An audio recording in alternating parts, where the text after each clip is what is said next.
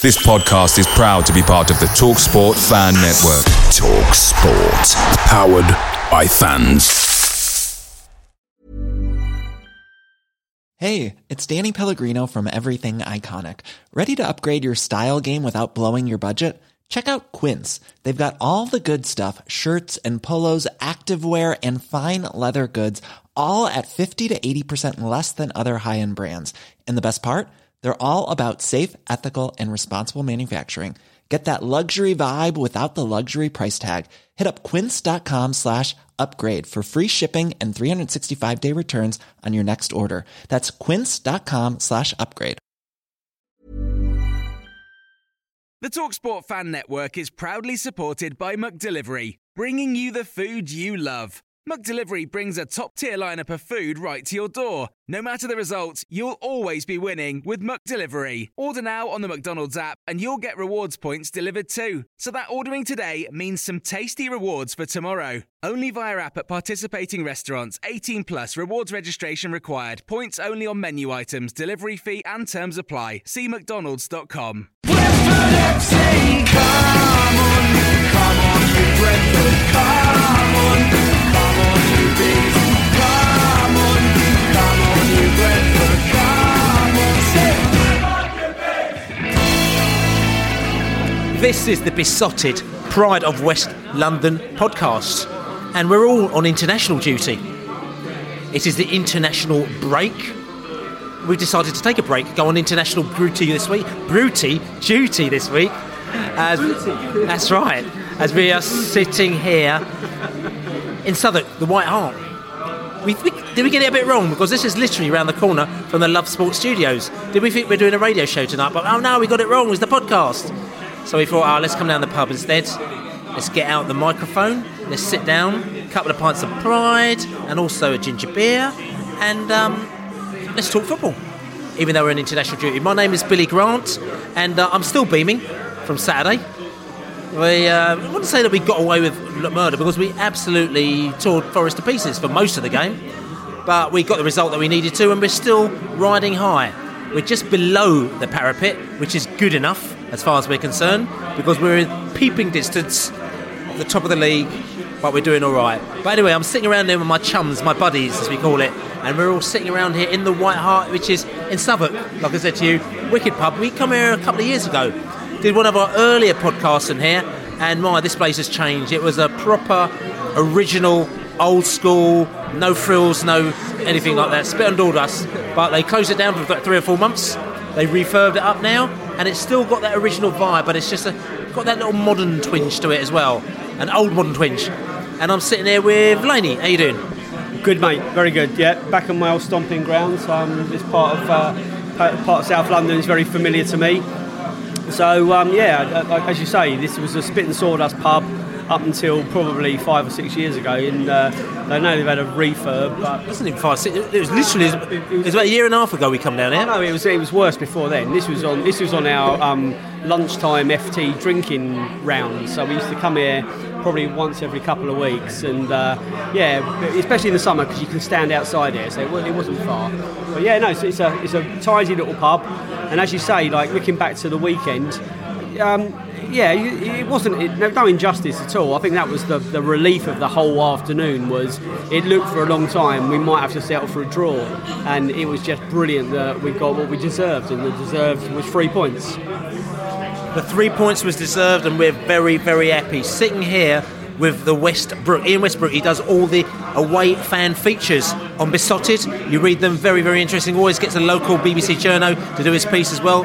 Very grateful for that, and the away fans are very grateful for that as well, because it's a nice little pub guide for them, for Brentford fans and for away fans, and it's great for them because it means that they actually kind of distribute themselves around the whole of Brentford and just don't sort of try to cram themselves into 2 pubs that they've all heard of as well. Ian, how you doing? I'm fine, Billy. Good to be here. Thank you for asking me. Still thinking about the Forest game, where some of the football we played was absolutely brilliant, especially in the first half. See Brentford team playing like that is still really exciting. Still a privilege to watch some of that. Look forward to a bit of a Brentford break. I think you're going to watch the other Bees this weekend of Barnet back down in the conference, seeing how they're going to do. Apologies for that. So yeah, all good. Good. I mean, talking about the conference, I'll talk about that in a minute. I'll get to you. I got an invite from my daughter. Got an invite to Leyton Orient last night as well to be a flag bearer, and I had to tell her no. Sorry. Flag bearer for the death of the club. There's a flag bearer on the pitch anyway for the Leyton Orient game, and I said to her, no, you can't do it. You have to remember your loyalty. So I think she's still crying in the corner upstairs, actually. But anyway, we got a newbie in the house, Cham De Silva. His first time on the podcast, and welcome. It's not always good to get a newbie in the house. How you doing? I'm really good, Billy. Thanks to you and Dave for letting me on. Been listening for a couple of years, so really interested to come here today and contribute to the podcast as usual.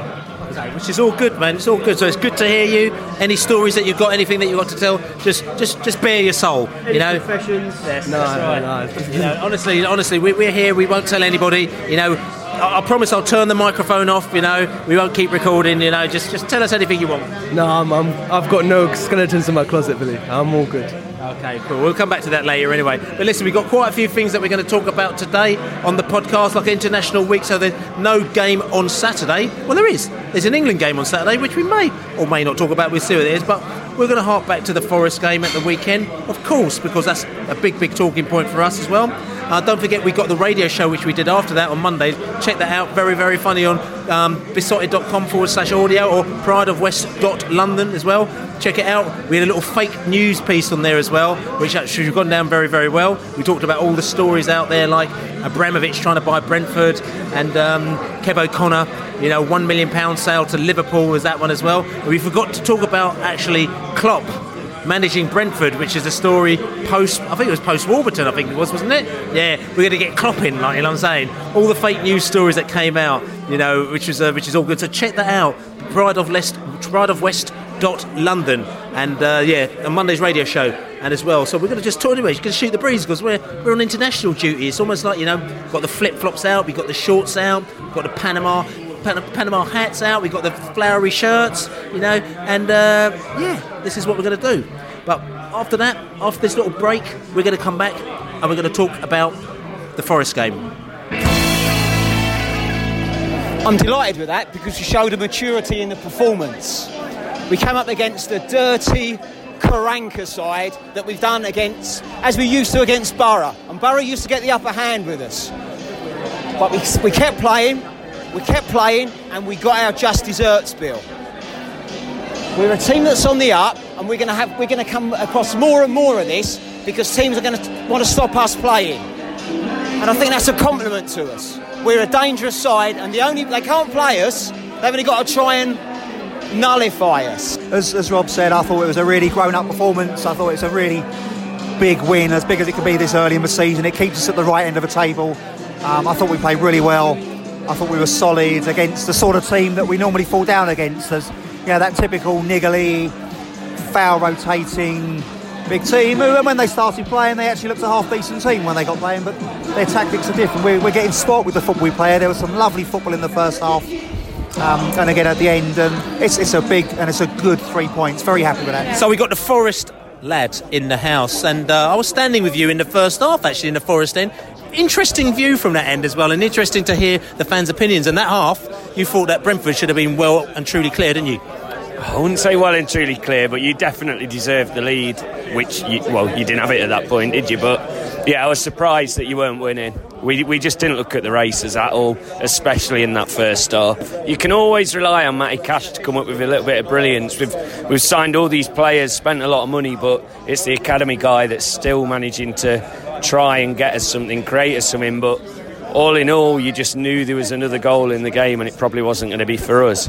I think your lads knew what to expect and gave as good as they got, but yeah, I mean, the ref lost the game quite often as well. I don't know what happened at the end up at your way, but it's just one of those things. Oh, it's work in progress. We've spent 19 years shifting managers, spending a bit of money here and there. We've finally now got a stable owner that's willing to put some money in place and get the structure right. So, you know, it's the first season of us being this club that is supposedly going to be on the up, so we can't rush into it. We've spent some money, but we can be patient. Yeah, I enjoy Griffin Park. I enjoy every London away trip, to be fair. Griffin Park, fantastic place. Proper old ground, isn't it? Old school. Last of the terraces in the Championship now Burton have got relegated. So enjoy it. Result were rubbish, performance were rubbish, but nice welcome from the Brentford lad. Very negative performance, I thought, very negative setup, but I thought credit to Brentford. I thought Brentford were superb for 90 minutes. We had a little 20-minute spell in the second half, but I thought a draw would have been a travesty, mate. We got what we deserved, and that was probably the most pleasing thing today, to be honest with you, was the fact that we came out of that game against Karanka's very, very kind of brutal, well, not brutal, but it was a typical niggly Karanka team who were wasting time even in the first half. So again, so we can go into the international break sitting there in 5th place, 11 points, 3 points off the top. I think that's a really, really encouraging start. It could have been better. It is what it is, and it's what it is really, really encouraging. So I'm excited to come back in 2 weeks against Wigan, and it looks like we are becoming a real deal. So talking about the Forest game, I mean, we didn't talk about the Forest game, we let the fans talk about the Forest game, and now we are going to hark back and talk to that Forest game last Saturday, because it brings a smile to my face, at least, because last season I wasn't smiling at all. Mark Warburton came down, desperate to win. I desperately wanted to win that match, because I just felt that we needed to just set ourselves up nicely for the season. We need to put a few skeletons away in our cupboard. There's all sorts of stuff that needed to happen. We played all right, actually, that game, but we let in some stupid goals, from some ridiculous positions on the pitch. Some player that doesn't even play for them anymore scored 2 goals from about 75 yards, if I remember rightly. I think he plays for Olympiacos now. Completely ridiculous. But, so I wasn't very happy. But, hey, that's the way it goes. But this season, like I said, we put that last season's skeleton behind us by beating Forest 2-1, even though we let in a silly goal again, which is one of those ones where you've got to put your head in your hands thinking, are we ever going to make our life easy for ourselves? We made it difficult, but to be fair to the team, they battled away, they stuck with the plan, they continued to play football, they kept getting punched in the face and kicked around the pitch, but they dealt with it in the right way, and they did the thing which upset the Forest fans. They scored the goal, which gave us all 3 points. And to me, that shows, it's interesting because Dean Smith said that he felt that the team had moved up a level after seeing us playing in that game. The way that we dealt with a number of different situations in the game, because he said the game kept on changing, and they dealt with all the different situations, and he says that we moved up a level. And I don't know if, reading in between the lines, he's sort of saying last season we were like verging on a top 6 side. We look like we are much more a top 6 side now, because we're learning to deal with these situations and get the results. Ian? I thought I'd heard about Forest's reputation before the game. What friends with sporting teams they played already. I knew they were a dirty side. Couldn't quite believe they were wasting time from the first minute, the goal kicks, but we coped with it well. It's quite ironic that we actually scored in the stoppage time added on for the time Pantinimon wasted, which was good. And as I said before, some of the football we played, some of the movement, particularly in the first half, was just absolutely unbelievable. I've got a friend who watches games who's never happy. Even he was happy with some of the first half play on Saturday. And also the fact that we came back, as you said, when we let in goals last season, the team went down. But the fact we roused ourselves again, we didn't, although we had 5 bookings to their 7, we didn't really get drawn into the battle that much. We kept playing the football. I think it's a really good result. Cham, I mean, you've seen us last season, a couple of seasons. Do we look like we are improving as a team? I think we've improved massively over the last couple of years. This time last season, that result would have been points dropped, either a loss or a draw. So for this year, for us to see Bentley make a horrendous error, can't even believe. I watched a replay a few times. I can't even believe he let that in, really. And he was getting a massive shellacking. But for the team to look past that, and for Watkins to have that killer instinct, a guy who doesn't really play central up front, really, he's on the wings. For him to get in, score a great goal, great celebration as well, it lifted all the fans up, and it's put us into the top 6, which is great. We weren't here last season, we are now, and everyone knows about us now. Laney, we've got a few more points than we ever at this time last season. I'll just ask the question, have we played any better than we have last season? Because last season we played pretty well and we hadn't got the results. What is the difference? We may not have actually played any better, but the squad's better, the team's better. We're more solid. We're playing with players that collectively all want to be at Brentford and all want to be in the starting lineup. When we started last season, there were players that were still looking to go, and we haven't got that situation anymore. So every single player that is out there is contracted to us for the foreseeable future. And it's part of me is gutted to see Ryan Woods go, but if he doesn't want to be here, then it's better that he's somewhere he does want to be. So to answer your question, I think the performances last year were really good too, but I think we're in a better place. We're in a better place. I think there's a better vibe around the camp. I think it's more positive, and I think we definitely have got a deeper squad, more depth to the squad. The one thing that really jumps out as me was also from the Forest game was some of the sort of post-match commentary by Kenny Byrne, who was it's a Forest legend. He won at least one European Cup. But he was quite happy, apparently, that Forest got 7 bookings during that game, because he saw that as a sign that Forest weren't prepared to be bullied. And I'm thinking, my God, right? If there's anyone bullying anyone out on that pitch, it was Karanka's team, and we're used to it. So that was probably one of the biggest clickbait stories of the week for me. Was this myth that poor little Forest were being bullied by Brentford, and they had to resort to fouling tactics because they wouldn't roll over for us. The truth was, if they hadn't have kicked and hacked and bitten us, they would have got done over by a far bigger margin. It's interesting you talk about Ryan Woods. Just thinking about it, and this is actually quite amazing. This is the first podcast. We did a radio show on Monday, and we didn't even really talk about him. And we'd done a podcast today, and I just thought back to it and I thought, actually, this is actually the first podcast since the end of the real transfer window. Because the real transfer window was last Friday, and he was kind of in effect, he went a little bit before that, but this is the first podcast. Now, the fact is that it's interesting you say that Brentford, in effect, you can see that they've taken a stance. Ryan Woods was not given a game. As soon as he said that he didn't want to play for us, until the line was drawn in the sand that he could not move anywhere, he was not allowed to play for Brentford. He played in the League Cup, but that's a different scenario. But he was not allowed to play for our first team. Whereas last season, we had Colin, we had Dean, we had Hotter, all playing for us, and we had some sort of mismatched, kind of really weird kind of team that some of the players that didn't really want to be there. But as well, but also we had the manager putting them in the side as well. Now, do you think? I mean, you sort of said but in retrospect, because at the time you must have thought, we go up to Stoke, you think we could do with Woods in this game, or we go to Aston Villa, we say this is the Ryan Woods kind of game. You get a little bit frustrated that he hasn't played, but in retrospect now, can you see why we did it, and do you think it's the right move, even though we might have lost a few points, say at Blackburn? I think you can understand, and I think we knew in the Villa game, he was on the bench at Villa, and then when McEachran went off, I can't remember who came on for him, you thought, this is the time Woods is going to come on. You thought, he didn't come on at Villa, they brought, I can't remember whoever it was, came on. That's right, McEachran came on, you thought, that's it, he really is finished, because at that time you thought, maybe he will be staying, he won't be staying, but McEachran is his replacement in the team, he didn't come on for him, you knew then that was it, he was definitely going to go before the window closed, and fair play to the club. I do wonder why, if he wasn't going to play, maybe don't even put him on the bench and include him in the matchday squad, but he's on the bench, there's a chance we might bring him on.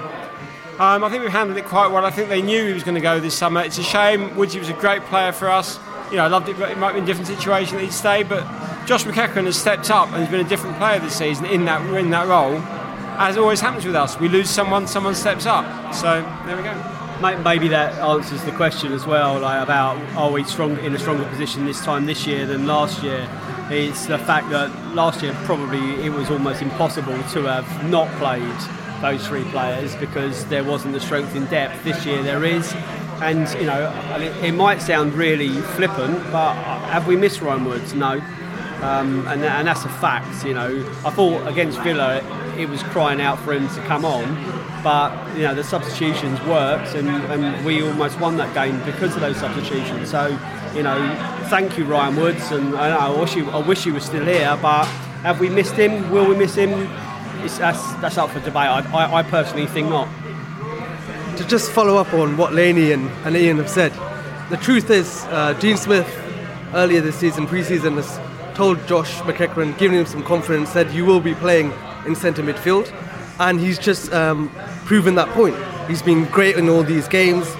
Not only that, but he seems to have got an edge to him where he's tackling really hard. He's not going down as easy. He's become a bit of a playmaker as well. We always knew he had the talent, but we weren't sure about his heart, and he's proven that really. So we've surpassed Woods. It's really weird. Even Mokocho and Yanaris, some players that we feel have been not there have really stepped up. Mokocho looked really good when he came on against Villa, and we don't need Ryan Woods anymore. And wish him all the best, but we've moved on, and so has he. Still on the Ryan Woods thing. That Woodsy used to start pretty much every match. Some people say he's the first name on the team sheet. Now we've got Josh McEachran. The question is he the type of player that you start every match? Would he start against Rotherham, as against Blackburn, as against Ipswich, as against Villa? Is he that type of player, or does he have to come in and out depending on the opposition, do you think?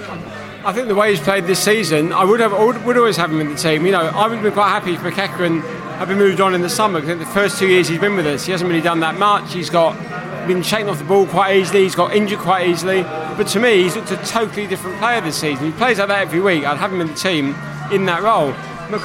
Blackburn though? Well, Blackburn, I don't think anybody played well. I thought that, we're entitled to off days. I think we had an off day at Blackburn. I thought the game should have finished 0-0. They happened to take their chance. That was just one of those days where nobody really. Benrahma was okay, Nico, but really it was just a bad day at the office really. So I would, playing how he's played in most games, I would start Josh. 6 months ago I wouldn't have said that. It was interesting. I actually watched the match, as you may or may not know, from the Nottingham Forest end. I was doing a little bit of reconnaissance in there. Like I said to you, I was taking the Forest end on my own, and I was hanging out with my chums and the Forest end, and it was really interesting to watch the game from a different perspective. I saw the goal. I saw McLeod's goal as well in extra time.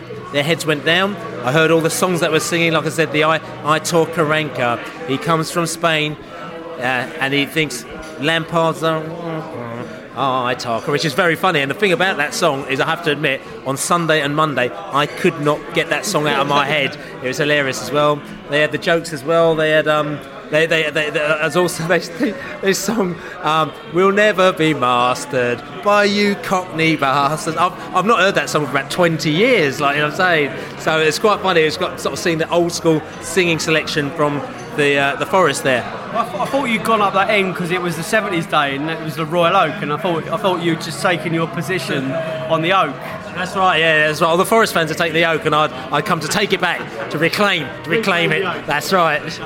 I've got to say, I thought the Forest fans were quite witty after they equalised. Some of the songs to Dan Bentley, they were quite amusing. And then when we got the goal and Bentley... What are they singing? Well, they were singing "Bentley's on fire, your defence is terrified," and various other things based around that.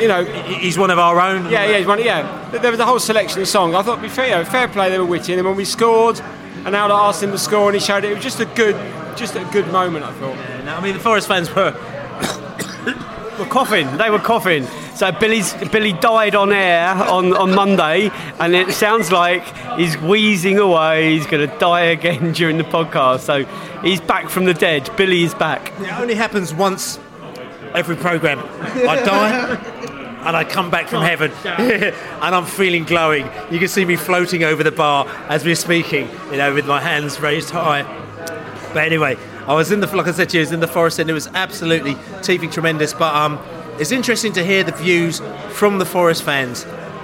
First of all, they were saying, "I've got no idea how you're not winning this game," which is a thing that we hear all the time.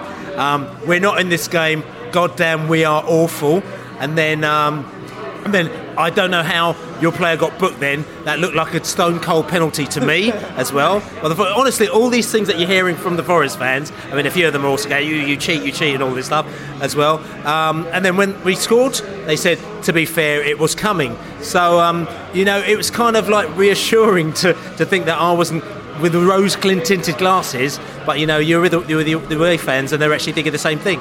I like the fact that every time you have one of these wheezing fits, you thrust the microphone over to me like I'm going to just take over, like no one will ever notice, and all I do is give a running commentary on you dying. And it gives you a chance to actually get another swig of London Pride, which actually seems to smooth it down, which is probably not a great thing, actually. So, not for medicinal purposes, of course, like, you know.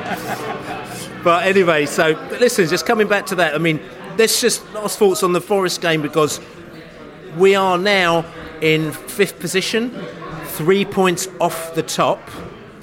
Looking at Leeds United, as we said, we're playing Leeds United, which is now moved to TV. If you don't know, on the 6th of October, it's a 12:30 kickoff.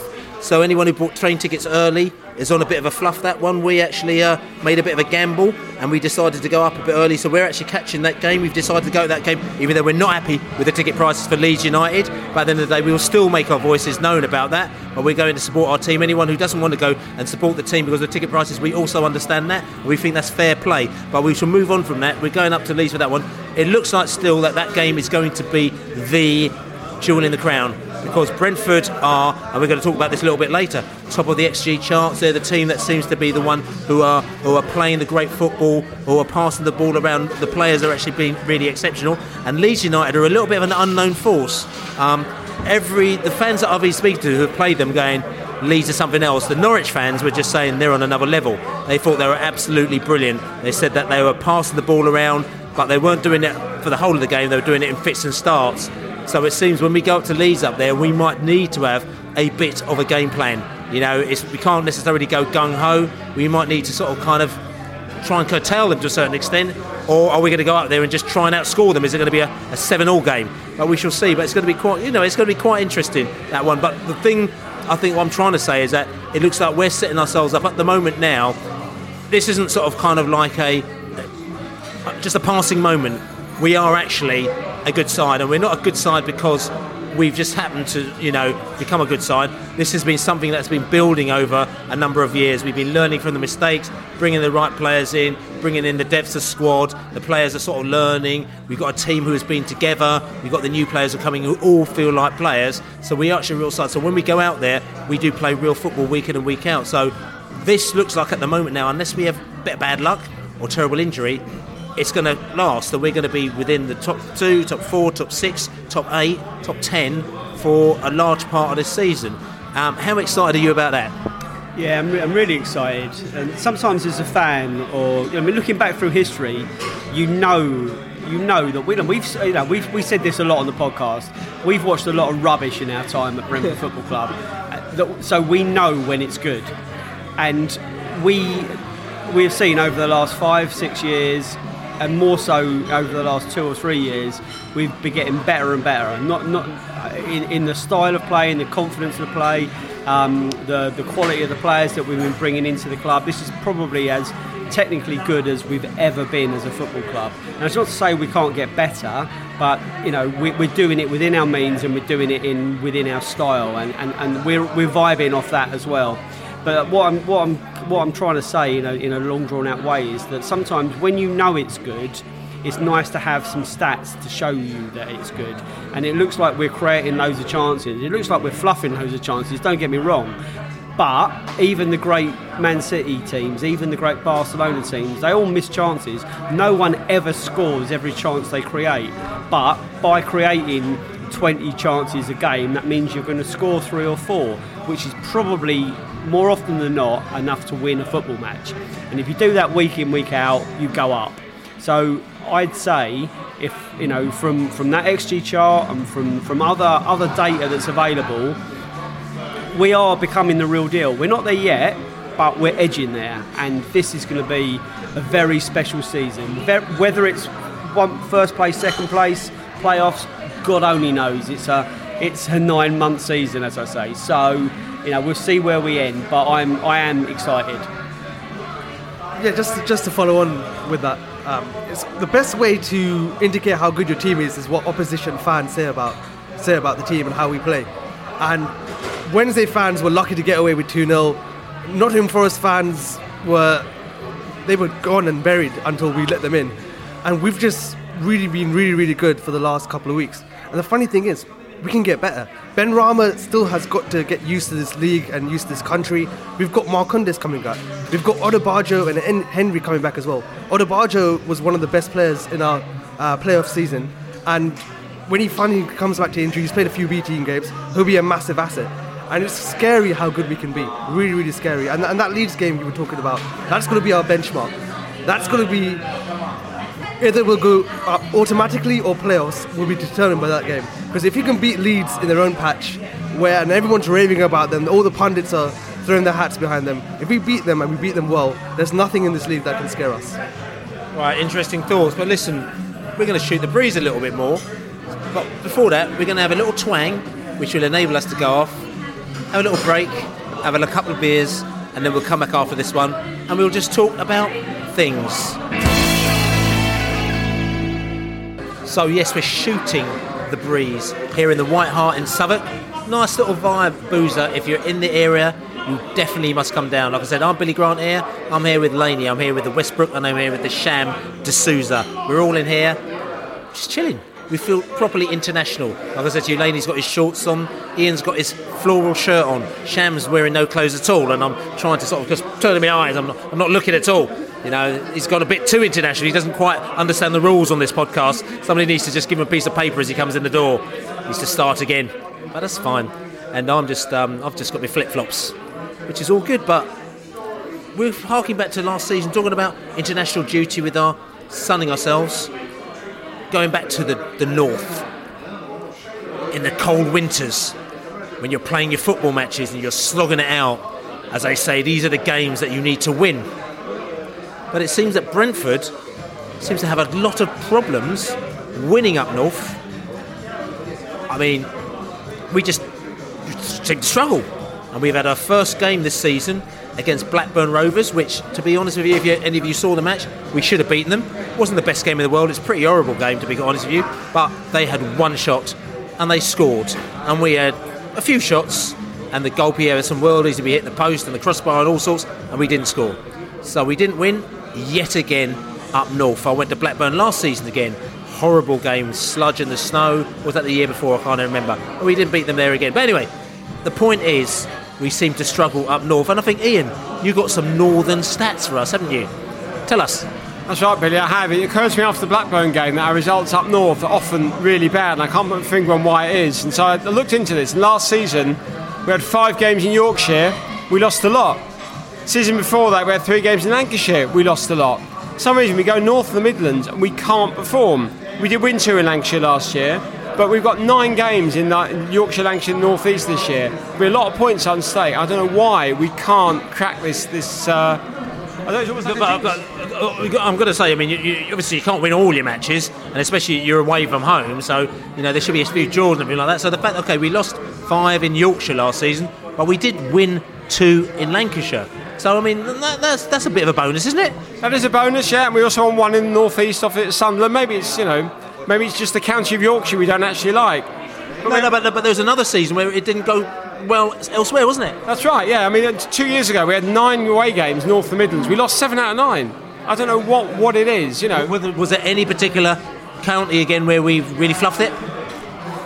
It's hard to say. I mean, I've got a list of all the results if you want, though. I don't know what it is. Maybe they're like long coach journeys, maybe they're like staying in hotels overnight. I'm just trying to work out whether or not, because I'm trying to work out where not to go. I mean, if we keep on losing in Yorkshire, maybe we should stop going there. Maybe we should, don't go to Leeds, watch it on TV. The fact that there's 5 Yorkshire clubs in the division again this year, so we do really need to sort out what the problem is, whether it's psychological, maybe we don't like Yorkshire, I don't know what it is, but there's some reason we can't get the results there, and I can't put my finger on it. But the good thing about going up north is, personally, because every time I look in the dustbin for something to eat. No, anyway, listen, going up north is all good. We like a good little weekender away. Like I said to you, Leeds might even be a weekender away. But look, coming back to this, because I've been looking at this and I was thinking, we got the North East. Like I said to you, we won. We won 2 games in Lancashire last season. The North East we did not too bad. I think we won 1 and we drew 1 last season as well. Yorkshire we didn't do particularly well. It all seems to be rotating. But what I think Brentford fans, they really need to know, they obviously need to make a choice. We've got the North East, we've got 1 team, which is Borough this season.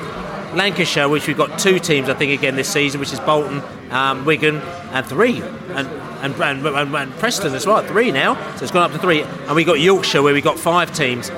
Which one of those are ones, if you had to choose a place not to go to because we're going to lose, which ones are going to be? Because we've already lost in Lancashire once. Which one will you be? I'd say Lancashire, because you find a dead cat and you. Yeah, Cham. Which one would you go for out of those 3? Do you think, if you were going to make a choice, I would say I ain't going to do any away games in this particular one because we're going to get 100% the losing record?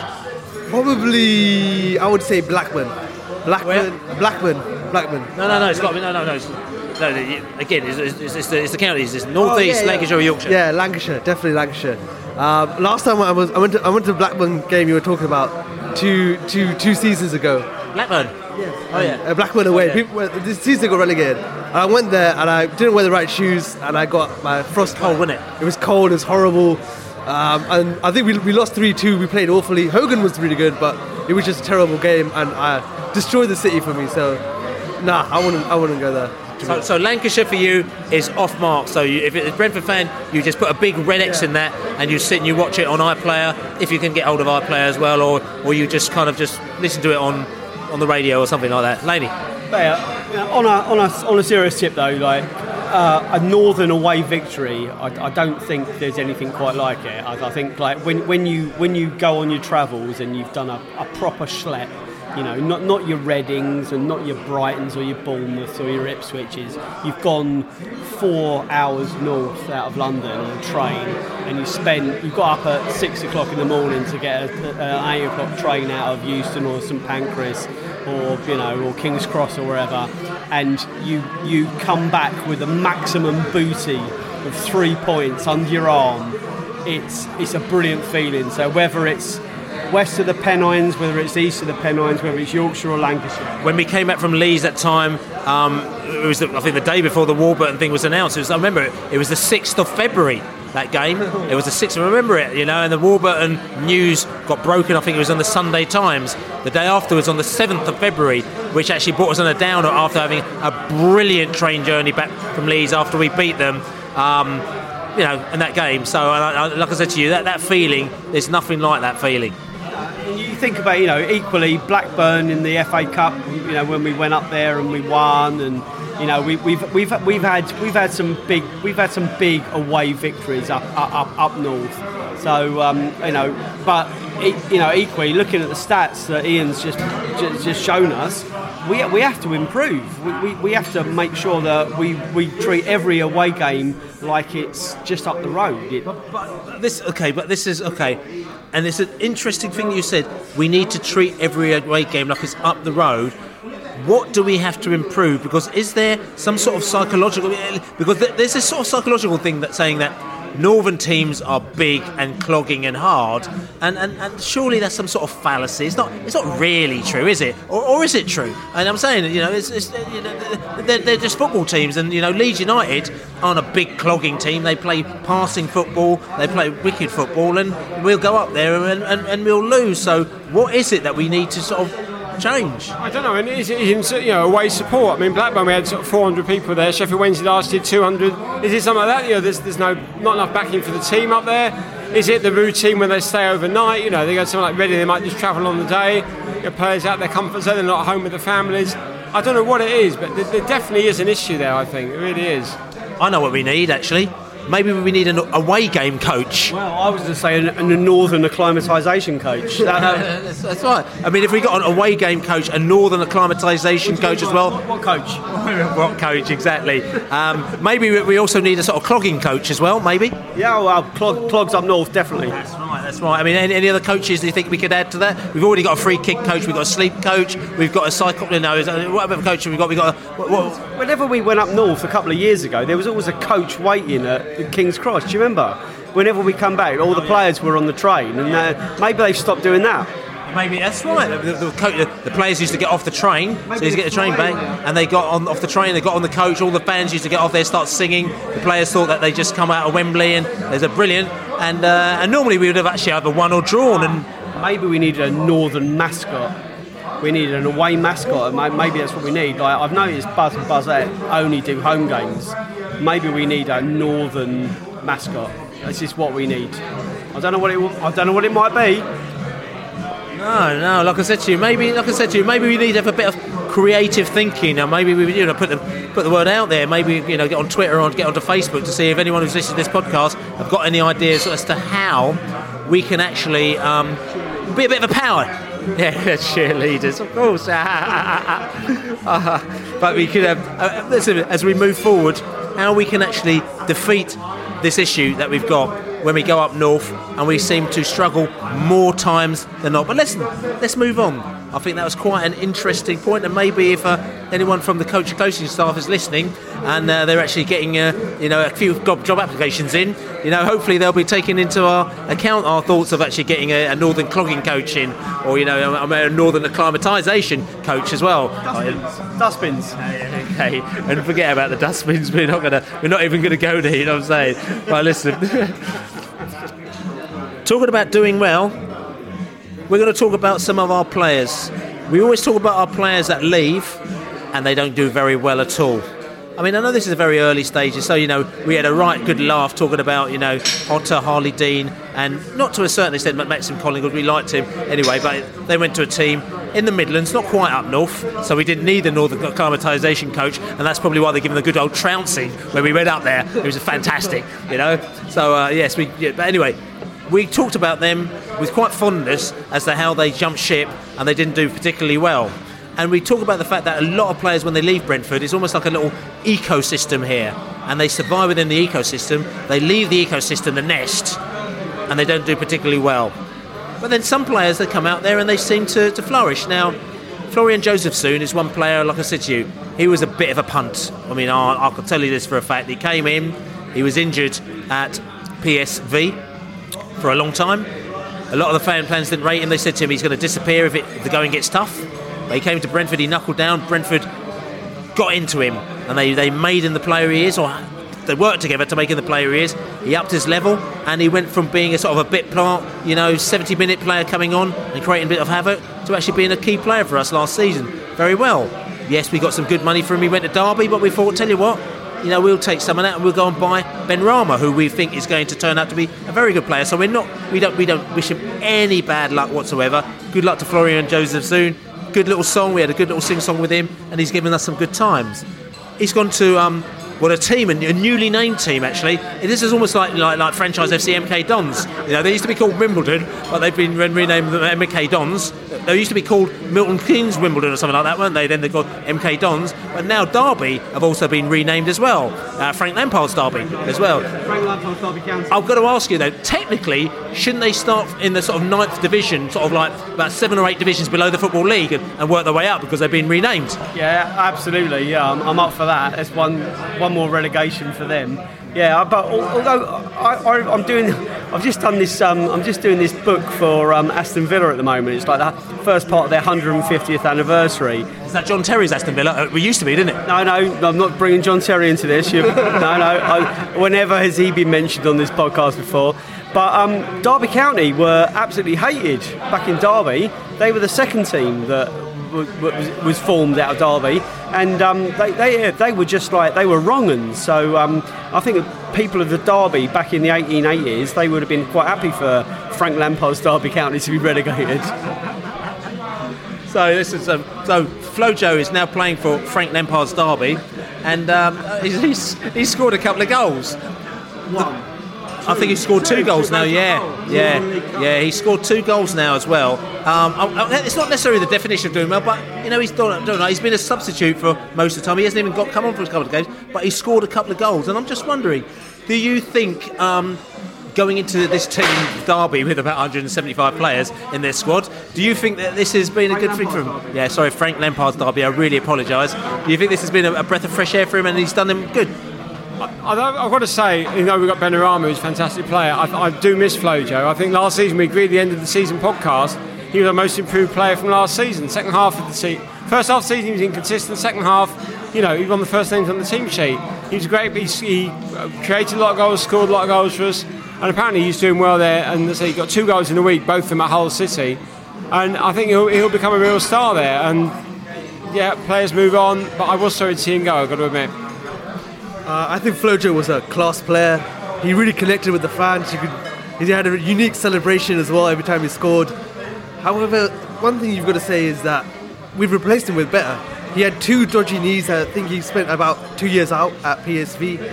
And we've replaced him with a player who's younger and potentially really, really good. So, the fans, we were upset to see him go. But you look at what's coming through with Benrahma. Canos also now has a chance to really step up. So, all's good for us, I think, at the end of that. Got to say also, he sent me an email over the summer thanking me for renewing my season ticket, which I really thought was a very nice gesture of him, even before he left. So it's really good. Before he signed for Frank Lampard's Derby. Yeah. There's something about Flojo that I really, really liked, and in the first season when he was kind of on trial, I thought he looked just the kind of player. We'd gone through quite a lot of wide men that we thought should do well, but didn't quite perform. But he really seized the opportunity, and I thought at the end of that option, we would have been mad not to have signed him. And we did do that, and he started the season quite quietly. And I thought, he's the kind of player that only plays when there's something in it for him. But he got stronger and stronger that season, and the goals he scored were just out the top drawer. He seemed to find like that bottom corner or the top corner every time. QPR away, as you say. But this is a player that I think he should do really well at Frank Lampard's Derby. But I still think that he probably should have stayed. I think he would have got more game time at Brentford, but he's made his choice. So good luck to him. And as Ian said, we've replaced with probably better. It's interesting again. I was thinking about Derby, not Derby, but thinking about Derby. Derby when we because I was thinking about the League Cup. We talked about the League Cup game when we played Derby when we were in Division 1. Uwe Rosler's side when Josh Clark made his debut, and also Alfie Mawson came on for 15 minutes and made his debut then, and we were dog awful and we lost 5-0 in that game. And at that time we were looking up to Derby thinking, oh my God, look at this stadium, look at this team, will we ever play them? Like, you know what I'm saying? Then we've moved on a number of years, we've played them quite a few times, we've finished above them and stuff, and now we're in the situation where we're in a league against a newly formed Derby side, Frank Lampard's Derby. And the interesting thing is that Frank Lampard's Derby fans are really excited about buying a player from us. This is Joseph Soon. We saw them on Twitter. We got a good mate, one of our chums from Derby County blog as well. I chat to all the time. So he's like, coming to give us the news on Joseph Soon. I gave him the SB. They talked about it on the podcast. They're very excited about him signing for them because basically he's come from Brentford. And then after that as well, they got even more excited about Engels, who was a player that we weren't even going to sign, but the rumour was going around. That was one of the fake news stories that's going around there. We had no interest in signing him at all, but the rumour was going around there. And then Derby were rumoured to be in for him, and all the fans were going, if Brentford are in for him, he must be brilliant. We're going to sign him. This is fantastic news. Our scouting system is now really brilliant. So you see how things are turned around, where now Frank Lampard's Derby is actually trying to take a leaf out of Brentford's book. Yeah, and this is part of like how Brentford's star is continuing to rise. What we're seeing now is we've been like batting away this like hashtag teams like Brentford and the Tim Pot Brentford and the your cowshed of a stadium and all that kind of stuff for many years now. And now all of a sudden, people that know anything about football are starting to talk about our football team, not about our infrastructure. And what we're seeing is the media have now turned as well, and it's almost like everyone has kind of seen the light, and it's a bit galling because we like to be below the radar, and we quite like that teams like Brentford tag, and we like people taking the piss out of us when we beat them. But things are starting to change, and it's a big responsibility for some of these players now. They can't just come in and they can't just breeze. They have to come in and be at the top of their game, and we're starting to spend more on these players as well. Instead of being 500,000, they're 2 or 3 million euros. Or they're I know we're still getting a lot of money for the players that we sell, but we seem to be cranking up the quality levels, and that comes with responsibility, and I've said that over the last 3 or 4 weeks now. It's up to this team to prove they're no flash in the pan. We're saying they're becoming the real deal. It's for them to do it week in, week out, and that's what really pissed me off about Blackburn.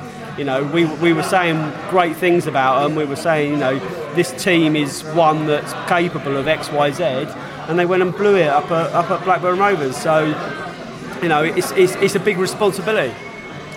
And we talked about the flow, Joe. I mean, just briefly, we talked about Ryan Woods quite a lot as well.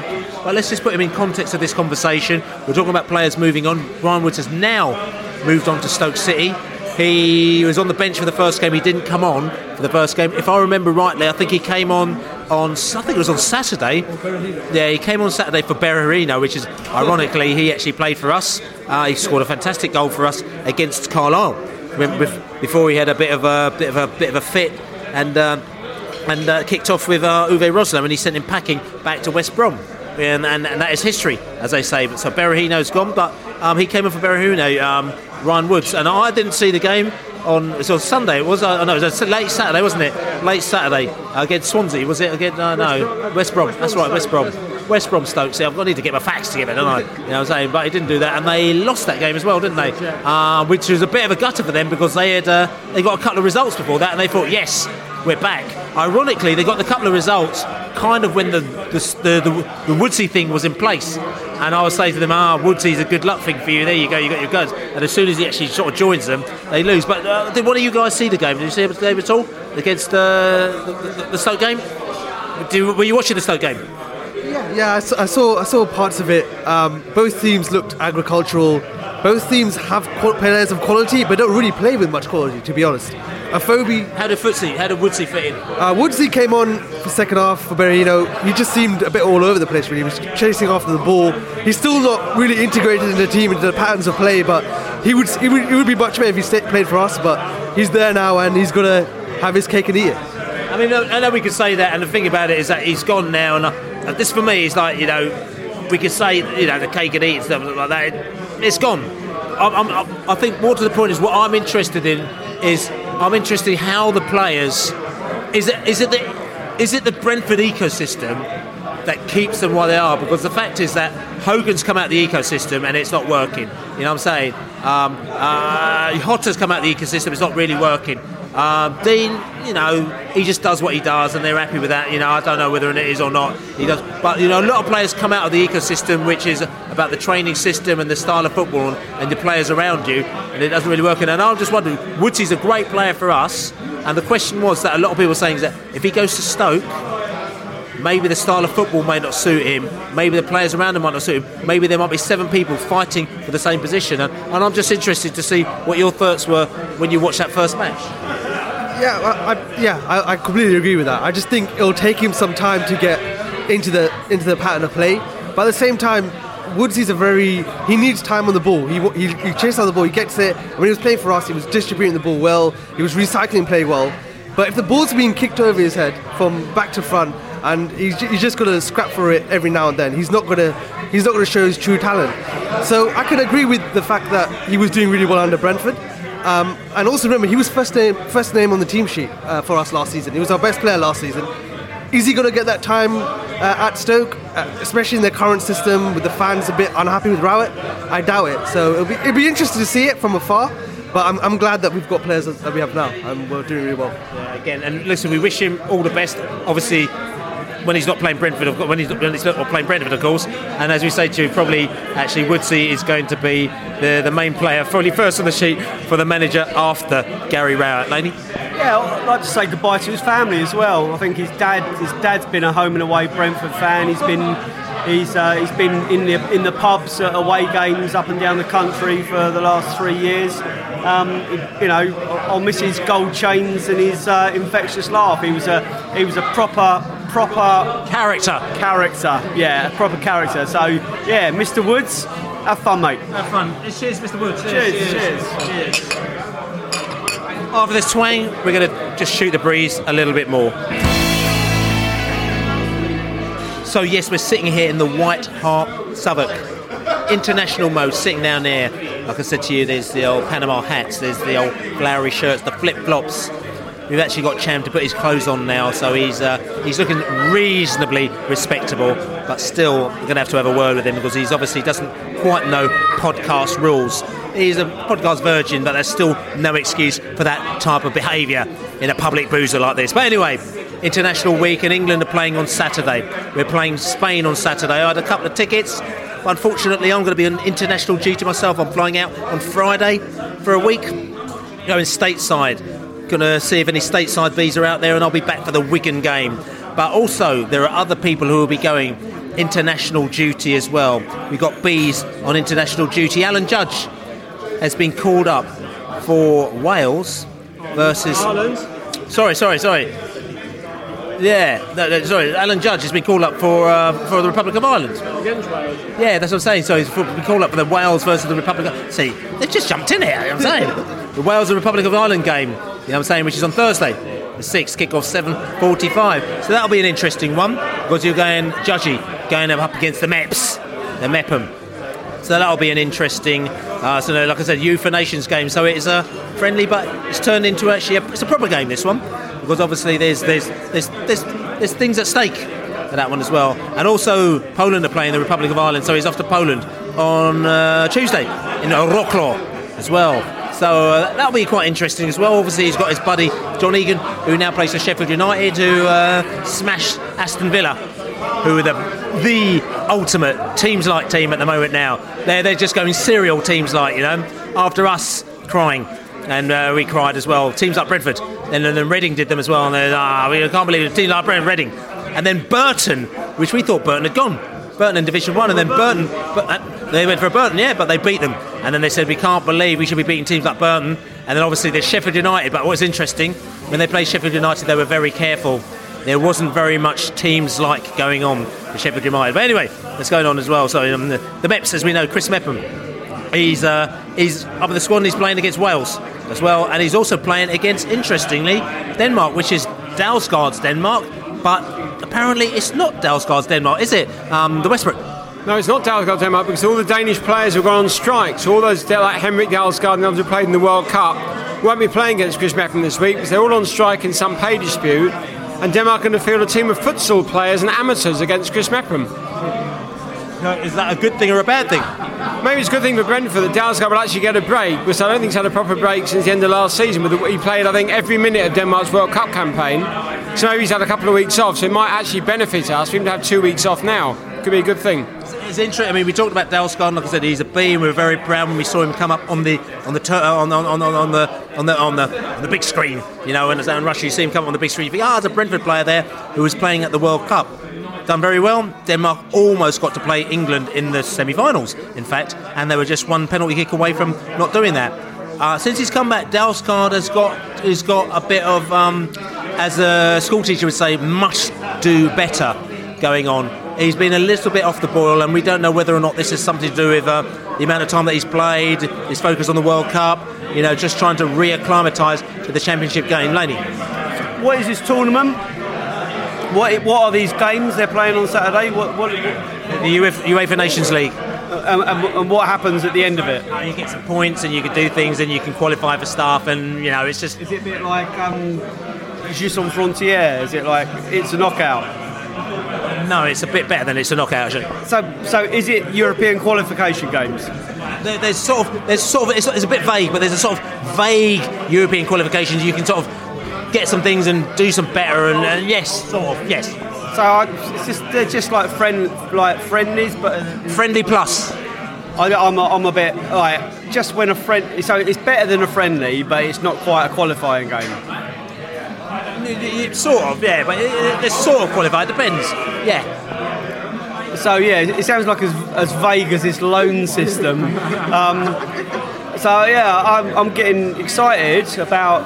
I'm not getting excited. I'm really happy for Brentford players to get called up for international duty.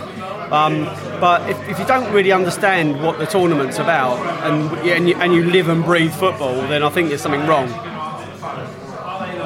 We've also got Camo Makochko. He's been called up for South Africa.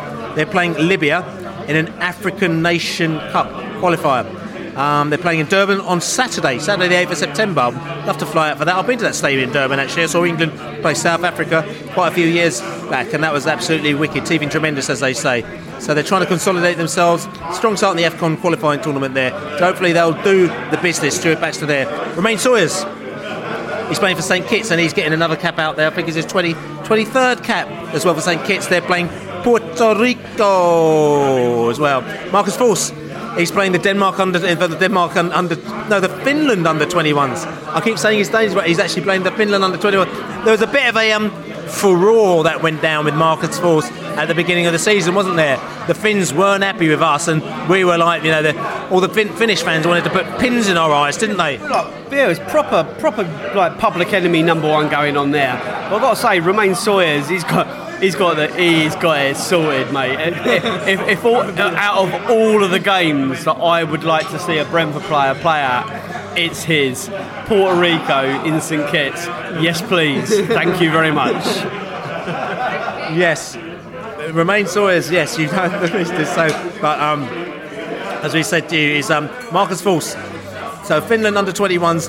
Hopefully the Finnish fans are going to be happy with us now, because we've actually allowed him to go and play for a game. If you don't know the story, at the beginning of the season, Finland had a under 21 game, and Brentford wouldn't release him for the under 21 game, apparently, allegedly. So they wanted to kill us, all the Finnish fans, and they said, we hope Brentford gets blown up and all sorts of ridiculous things. I think the story might have been actually not quite the same, where I think that maybe either Marcus Forss didn't want to go, or there was something that didn't quite align, and Brentford kept him for the training session. But anyway, the Finnish fans were really, really quite nasty. But anyway, he's going to play now, and he'll probably score a hat-trick, and they'll all be very, very happy. So that goes with Marcus Forss as well. And Erti Konsa as well. We brought in very, very classy-looking player. Like I said to our midfield player, our centre back players, joint age, 40 years old, Mepham and Konsa. I wasn't sure if Konsa was going to start, I'll be honest with you, because when we signed Julien Janvier, I thought, Julien Janvier. Where from? He's from France. Which club? He's from when we signed him, I thought he's going to be the man, he's going to be in there. But the Konsa got in there early, he got with the pre-season training, and they looked at him and thought, yeah, you're right, and he looks comfortable on the ball, he looks like a wicked player, and this is just the start. But anyway, he's an England under 21. Now that's big, we haven't had too many England under 21 players, Brentford. We've had under 20, under 19, under 17, under 16, but an England under 21 player, so he's actually going to be playing for them. So that's actually fantastic. They're playing the Netherlands, Carrow Road on Tuesday, and then they're also playing Latvia as well over in Latvia. So that's all good as well. Then Ellery Borkham's playing for the under-20s against Switzerland as well. Great little goalkeeper. It'll be interesting to see, is he going to be stepping up into the first team? Is he the next player? Because obviously we've got Daniels, who is the number 2, and then Ellery Borkham is there or thereabouts. What is the plan with him? Is Daniels just going to get, is he going to become the number 1, or is Daniels going to be transferred off somewhere and Borkham come in? What do you think? It's really difficult with the goalkeeping situation, if I'm honest with you, because I think Dan Bentley is capable of playing at the very highest level, but he clearly needs to eradicate some of these mistakes that he's been making. Almost won a game at the moment, and they're being punished. Whether that punishment happens ongoing, I don't know. Whether we've been unlucky. But he seems to be a little bit not hesitant. He seems to be a little bit eager to come out of his area. He's making wrong decisions, basically. At Stoke, the fuck up between him and Mepham was kind of pretty calamitous. A goal out of completely nothing in a game that we were dominating, and we had, in the end we had to score a worldie to get back into that and claim a point at Stoke. Should have won it. I don't know whether to feel sorry for him or lambast him for the mistake against who do we play on Saturday? Forest on Saturday. So it kind of just went through him. There was the Watford goal in the pre-season friendly. There's just 3 that really just do jump out. We're 6 games in, and he's probably cost us 3 goals. So, you know, if that's harsh, then I'm sorry, but, you know, goalkeeper is always going to be highlighted as the one that his mistakes cost goals. That just goes with the territory. But he needs to cut it out, because, you know, I'm one that said week in, week out on this podcast that I can see him playing for England, I can see him playing for Man City, and he's got that he's got that within his grasp, and he needs to cut out the mistakes. Yeah, I think the club have identified Balcom as the next big thing on the Brentford B production line. He's been given, I think, a quite a long contract, 4 or 5 years. He's on loan right now at Boreham Wood. Boreham Wood fans are rating him highly. He made a worldie saves a few games ago when they were... On his debut? Yeah, on his debut when they were... I think they were lost 3-0, they should have lost 6 or 7-0. So he's the next big thing. And the fact that he's at Brentford but playing regularly for the England under youth teams, under 20 team this time round, shows how much they rate him. And Bentley's got to be careful, because these mistakes are piling up. I'm thinking about QPR away, Leeds at home. Last season we dropped the ball in front of the TV. Made a few mistakes already this season and Watford pre-season. So, like I said, he shouldn't be too comfortable. Balcom's got his number, I believe, and he could be a better keeper. We don't know until we see him. And Bentley's definitely a great keeper, but the mistakes have been quite regular this season. I mean, could it be, is he complacent? Do you feel he hasn't got any competition for his shirts at the moment? I don't want to say if I think Luke Downey is a good goalkeeper or not. I haven't seen enough of him. He's only played in the cup games. Bentley's undoubtedly a good keeper, but at the moment he's certainly having at least one mistake a game. He is indeed. Listen, moving on. Patrick Gunnarsson. So he's playing for Iceland under 19s. They're playing Albania away on Tuesday and Saturday and Tuesday. Playing 2 games versus Albania. Very interesting.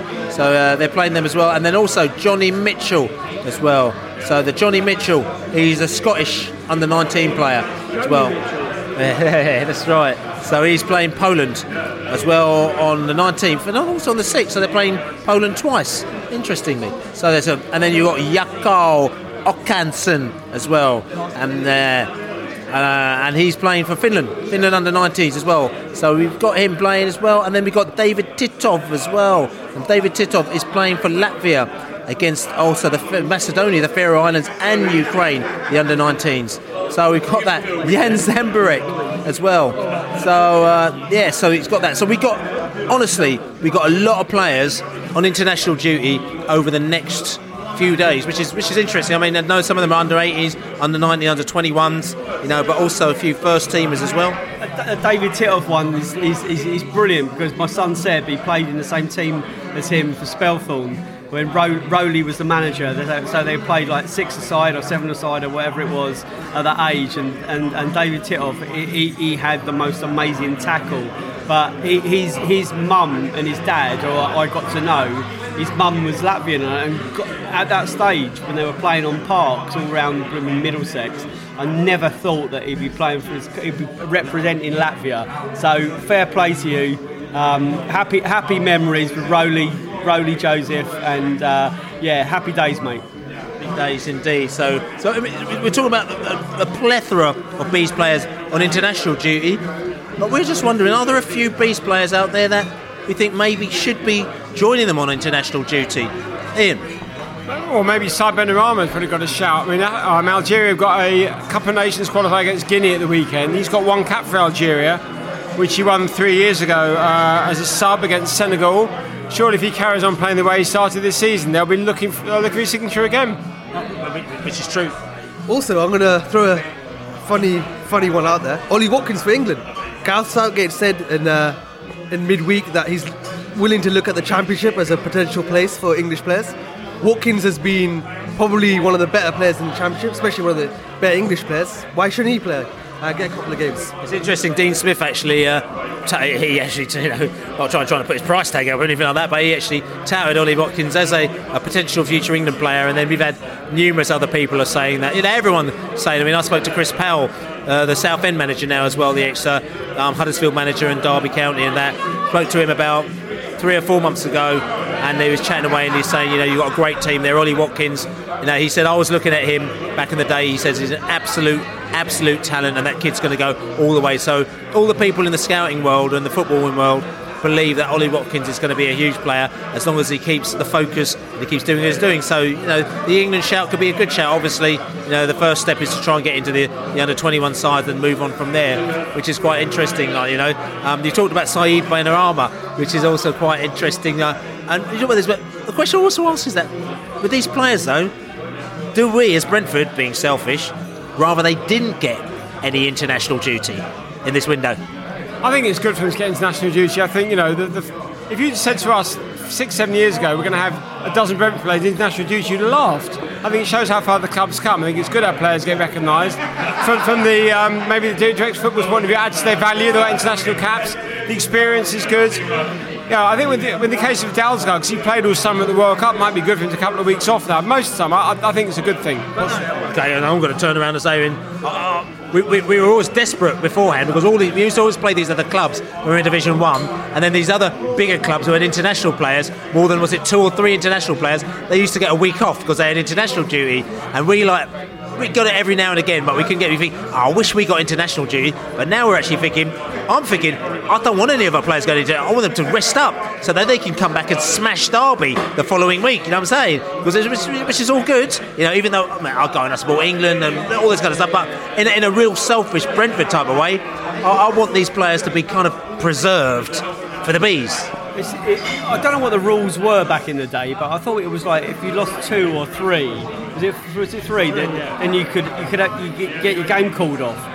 And but now it looks like out of our squad we've got like at least a dozen, and that is just like it's testament to how far we've come, and that's no exaggeration. So and you say like players being called up, it hasn't been so far. I think we did rip the piss out of Josh McEachran a little bit. When he said, he had his eye on an England call up at some stage in the future after the World Cup, but it's up to him now really to stay fit. It's up to him to prove that he's credible, and I think he is. I think the DOFs and the manager, the head coach, think he's one of the most gifted players we've got at our football club. And he needs to do that week in, week out over a 40 plus game season. Stay fit. Whether he's with us next year in the Prem or he gets his move, but I think there's a good chance that he could be competing. It's almost like he's like Phoenix from the Flames his career. Yeah, I would love to see McEachran play. I wonder if from his surname he might be eligible for Scotland, because they certainly need a couple of players, to be honest. But yeah, Josh, hopefully Josh can go up and do that. Just about in internationals, it's really good that they're all being called up. They get experience of playing under a different structure for a bit in a different environment, and it helps young players grow up to be. Chris Mepham was with Gareth Bale when he was there last time, and he learned a lot from him, and hopefully that can mature him into a better player for us when he comes back. Yes, indeed. Just coming back to the Saeed Benrahma, it's interesting because in effect, we say that he's replaced Joseph soon and he's replaced all his players, and there's a replacement, but the bus replacement service and all that lot. But the reality is that we hark back to a player who is very much in people's hearts, who only left us a year ago, Hotter, right? We had a flag for him, we had a song for him.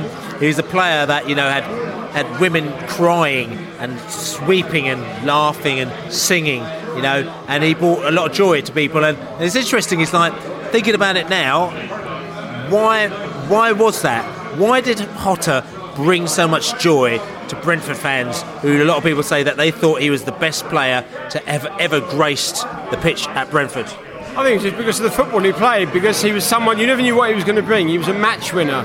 He could just produce a piece of brilliance that just turned the game. Obviously the last minute goal against Fulham, he did into many people's hearts, and after that, maybe his long hair, maybe, I don't know what it was. He was you need a special player, and Hotter at his prime was a special player, but Saeed Benrahma could be that player. The Southend game, he's got his own song. Some things in that game were unreal. It was only a League Cup game against a League One team, but even so, what he showed in that game, some of the tricks he's shown since then, he could be even better than Hotter.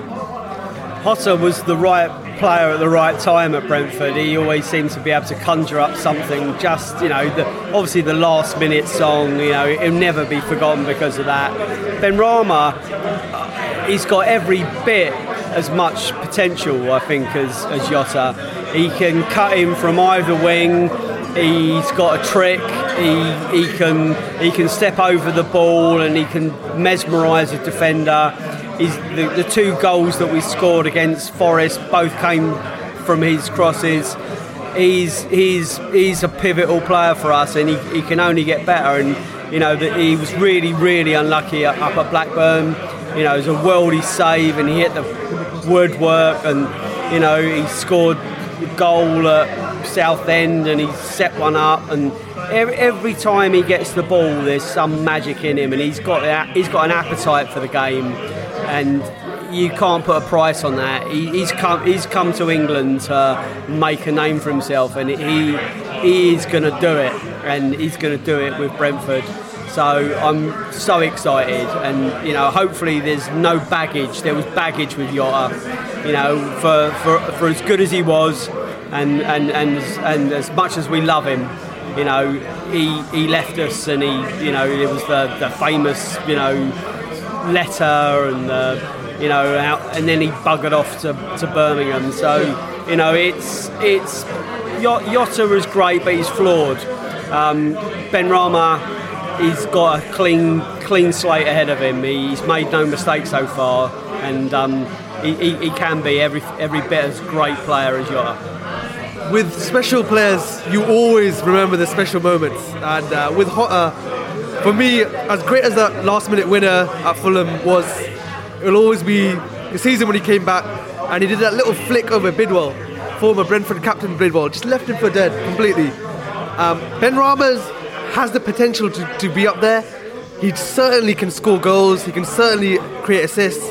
He can go surpass Jota for exactly the same reasons. He hasn't got any baggage, hopefully, and we're going to be seeing it. And we know how good Jota was, and we're watching Benrahma right now surpass that. So that's one of the reasons why this season is going to be so great. Question for you, Bill. 6 games into the season, was Jota as good as Benrahma? It's really difficult to sort of to think back to that in his first game of the season. Obviously, it's the Warburton season, and we started actually quite slowly in the Warburton season, if you remember rightly. It took us a bit of a while to get going, and it wasn't until maybe October, November. In fact, it was November, Derby County, when we beat them 2-1, and they surprised them. Again, I remember the day. I think it's the first week in November we beat Derby County, and that's when we pick it up a level. So I think all them players took a little bit of time. When Benrahma, the first time I saw him play was against Watford in the friendly, and I remember we were both there together, and we went, bloody hell, he's quite good, isn't he? Quite looking forward to him coming, and we thought he was going to start in the next game, but interestingly, we had done our player management thing by leaving him on the bench and not trying to sort of blow the gasket too quickly and bring him into the game quickly to get him to learn the game. And it's quite good because you don't have these situations where he was out there for 60 or 70 minutes and he'd blown himself away after 40 minutes, and then you're thinking, oh bloody hell, he's not really good, he's come on, he's made an impact, and you thought that's really great. And eventually, as he's learned to learn the game now, he's come on, he started the game after 4 or 5 games, and we're all really, really impressed with him. It's really difficult. Jota, I did love him as a player, I thought he was great. Interestingly, we kind of ignored the fact that he was very one-footed. Okay, he managed to do things like, left-footed playing on the right and cutting in the right way and everything like that. And I think probably the way that Brentford played allowed him to get away with it, because maybe he did a couple of passes off people which allowed him to bring it back onto the foot and bring them around them or whatever like that, which maybe Birmingham City haven't quite sussed that out to do. Maybe Benrahma is a different type of player than him, where he is able to go one way or play with both, whatever like that. So all I'm trying to say is that still very early days, but very excited by Benrahma and the impact that he's had for Brentford. And naturally, I will think, because he's a Brentford player, that he could, and I would like to think he would be as big or even bigger than Jota, or make a bigger impact than he did as well. Moving on as well, talking about that. I mean, we talked about a lot of international players.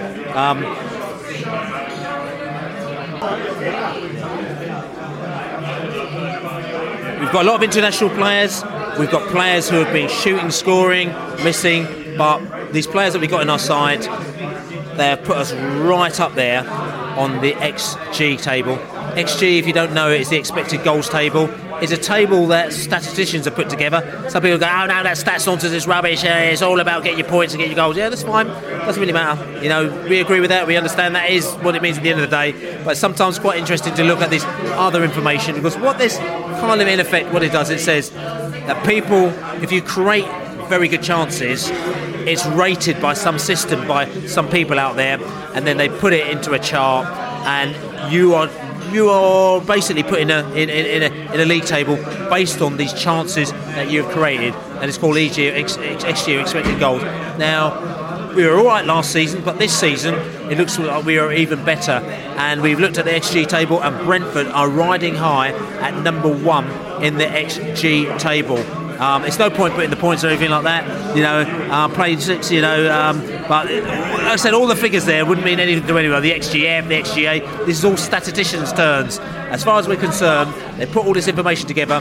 We are first, Middlesbrough second, Sheffield United, interestingly, third, Blackburn are fourth, Wigan are fifth, and Bristol City are sixth. A lot of the teams that you expect up there, Aston Villa are sort of kind of, they're down the bottom somewhere. They're properly sort of like, Nottingham Forest are absolutely rock bottom. Bolton Wanderers are bottom, Rotherham are 22nd. You've got Aston Villa are 19th, Derby County, Frank Lampard's Derby County are 18th, Stoke City are 16th. So, again, what does this mean? It means nothing and nothing. All it does is it gives you an indicator that what we're doing is that we're doing the right thing. We're creating the right chances. We're putting some of the goals in, and it's putting us in a good position. And what it's also got is, I think it's got a lot of people excited about Brentford. The people in that betting world and the stats world and everything like that, they're starting to talk about Brentford. Beforehand they were going, ooh, Brentford may be a long shot. Brentford this, that.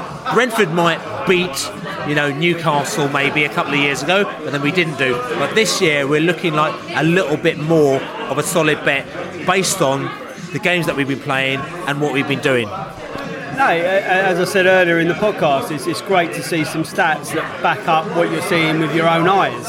And, Brentford clearly are, creating more chances than everyone else. And we spoke last week, or was it the week before, about the report in the Telegraph that said basically the Championship season, although it's a long and gruelling one, it may not be actually long enough to strip out the luck element.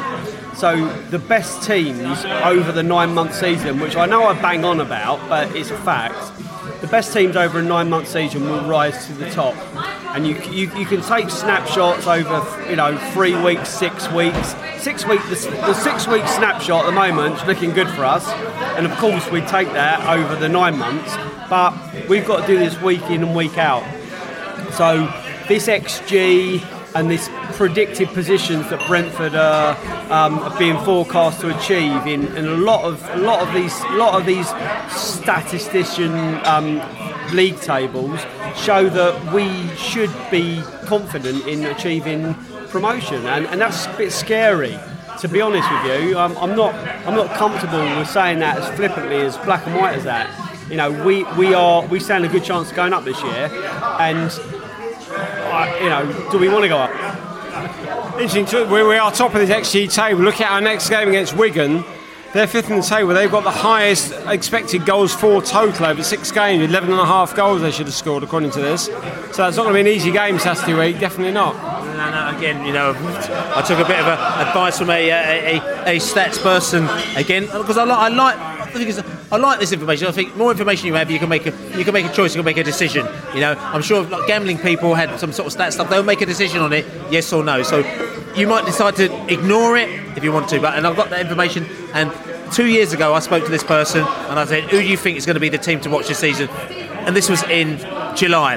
He said Huddersfield, and I laughed at him.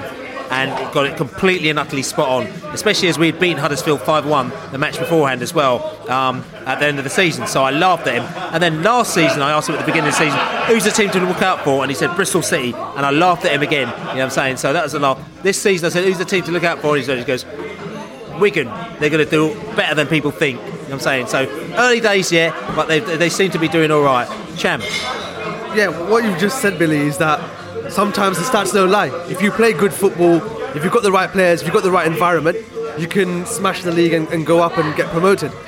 This season, what we need to do is we need to make sure that those stats become reality. We need to score more goals, but even more, we just need to make life easier for us. Against Forest, for about 20 minutes, the whole stadium was down and grumpy and moaning because we'd let the other team in, even though we had dominated the game. So I just wish the team would just make our lives a bit easier, to be honest. I've got to say as well, it was probably a year ago, or maybe a little bit less than a year ago, when we said that we couldn't work out, or Dean Smith couldn't work out.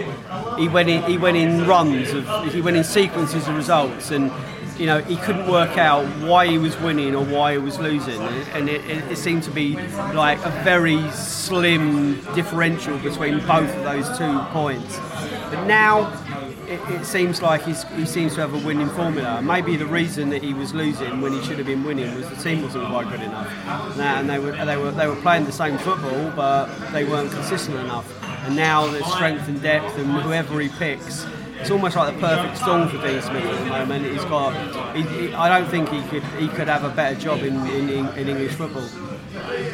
And it's interesting you say that as well, because Adil Ray, who's Citizen Khan, he messaged me a couple of days ago, the old Citizen Khan, and he said to me, Dean Smith, we're coming for him. And I said, you're having a laugh, mate. He goes, trust me, you watch my message now, we're coming for him. Bruce has got to go, and we're coming for Dean Smith. He's a villain. And I said, mate, what I'm saying, you don't even understand. If you need Dean Smith as well, he's a great manager, but you haven't got the infrastructure. You ain't going to bring our infrastructure to Aston Villa.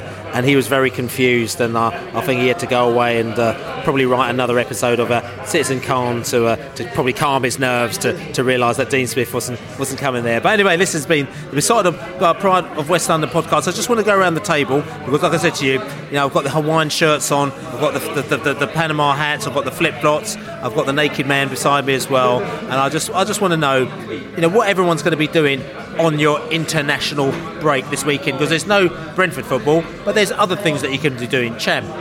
Unfortunately, it's just going to be work and revision, Billy. Work and revision. I'm a young man and I've got qualifications again, so just working. Revising? Yeah. Revising for what? Just doing my final accounting module. So you're going to be accounting on the weekend? Yeah. Just going to get it done. Going to get that done while the football's not on, or Brentford's not on. So get all that done, and then I can enjoy Wigan the week after. Well, good luck with that one. Laney. You know me, mate. It's all about the numbers. I'll be accounting as well. So I'm gonna be getting the old abacus out, and I'm gonna be doing some numbers. I'm gonna spend numbers on what? Oh, numbers on everything, mate. Everything's binary these days. That's fair enough. So Laney's doing a bit of binary. Cham's doing a bit of sort of kind of digital. The Westbrook. What kind of numbers are you going to be doing the weekend? It's going to be will be football numbers, but probably about my annual trip to the Hive to watch the Plastic Bees, who are playing Maidenhead in the conference. So more football, I think. And for myself, I'm going to be watching a bit of American football. I think I'm going to be watching the Florida State University play some sort of American football versus something I think been lined up for me. I'm going to be out in Florida for a week, as you do, because it's an easy life. It's not an easy life, as you say, but I'll be back for the Bees on flying straight in on Saturday, straight to the match, so I'll be all over the place again on the following Saturday when you see me against Wigan. But anyway, this is the Beesotted Pride of West London cast. I'm going to ask you, first of all, if you can subscribe to us, please, on YouTube, Beesotted 1992, subscribe to us on Facebook, Beesotted, and also on Twitter as well. You can like us. There's also some I Love Griffin Park t-shirts available. Some I Love Griffin Park t-shirts available, which obviously you need to get hold of, because obviously Griffin Park is not going to be around after 2 years. So you check on Beesotted.com, you'll check the I Love Griffin Park t-shirts, which have been actually flying out, be doing all right actually, which is all good, and they're actually quite nice. So you're going to check that out as well. But other than that, like I said to you, radio show, check it. This week's one was quite funny. Like I said, a lot of fake news on there. Go to prideofwest.london and you can get the radio show and all our podcasts on there. But other than that, we're on the White Hart in Southwark. It's been great. They've been taking very, very, very good care of us. It's quite lively in here. It's quite wicked. But other than that, we're going off on our international break, as we all got to say. Go on, you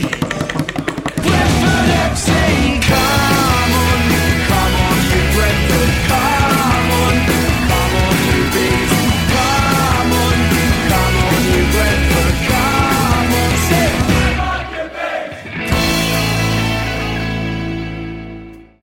Away days are great, but there's nothing quite like playing at home. The same goes for McDonald's. Maximise your home ground advantage with McDelivery. Order now on the McDonald's app. At participating restaurants, 18 plus, serving times, delivery fee and terms apply. See mcdonalds.com.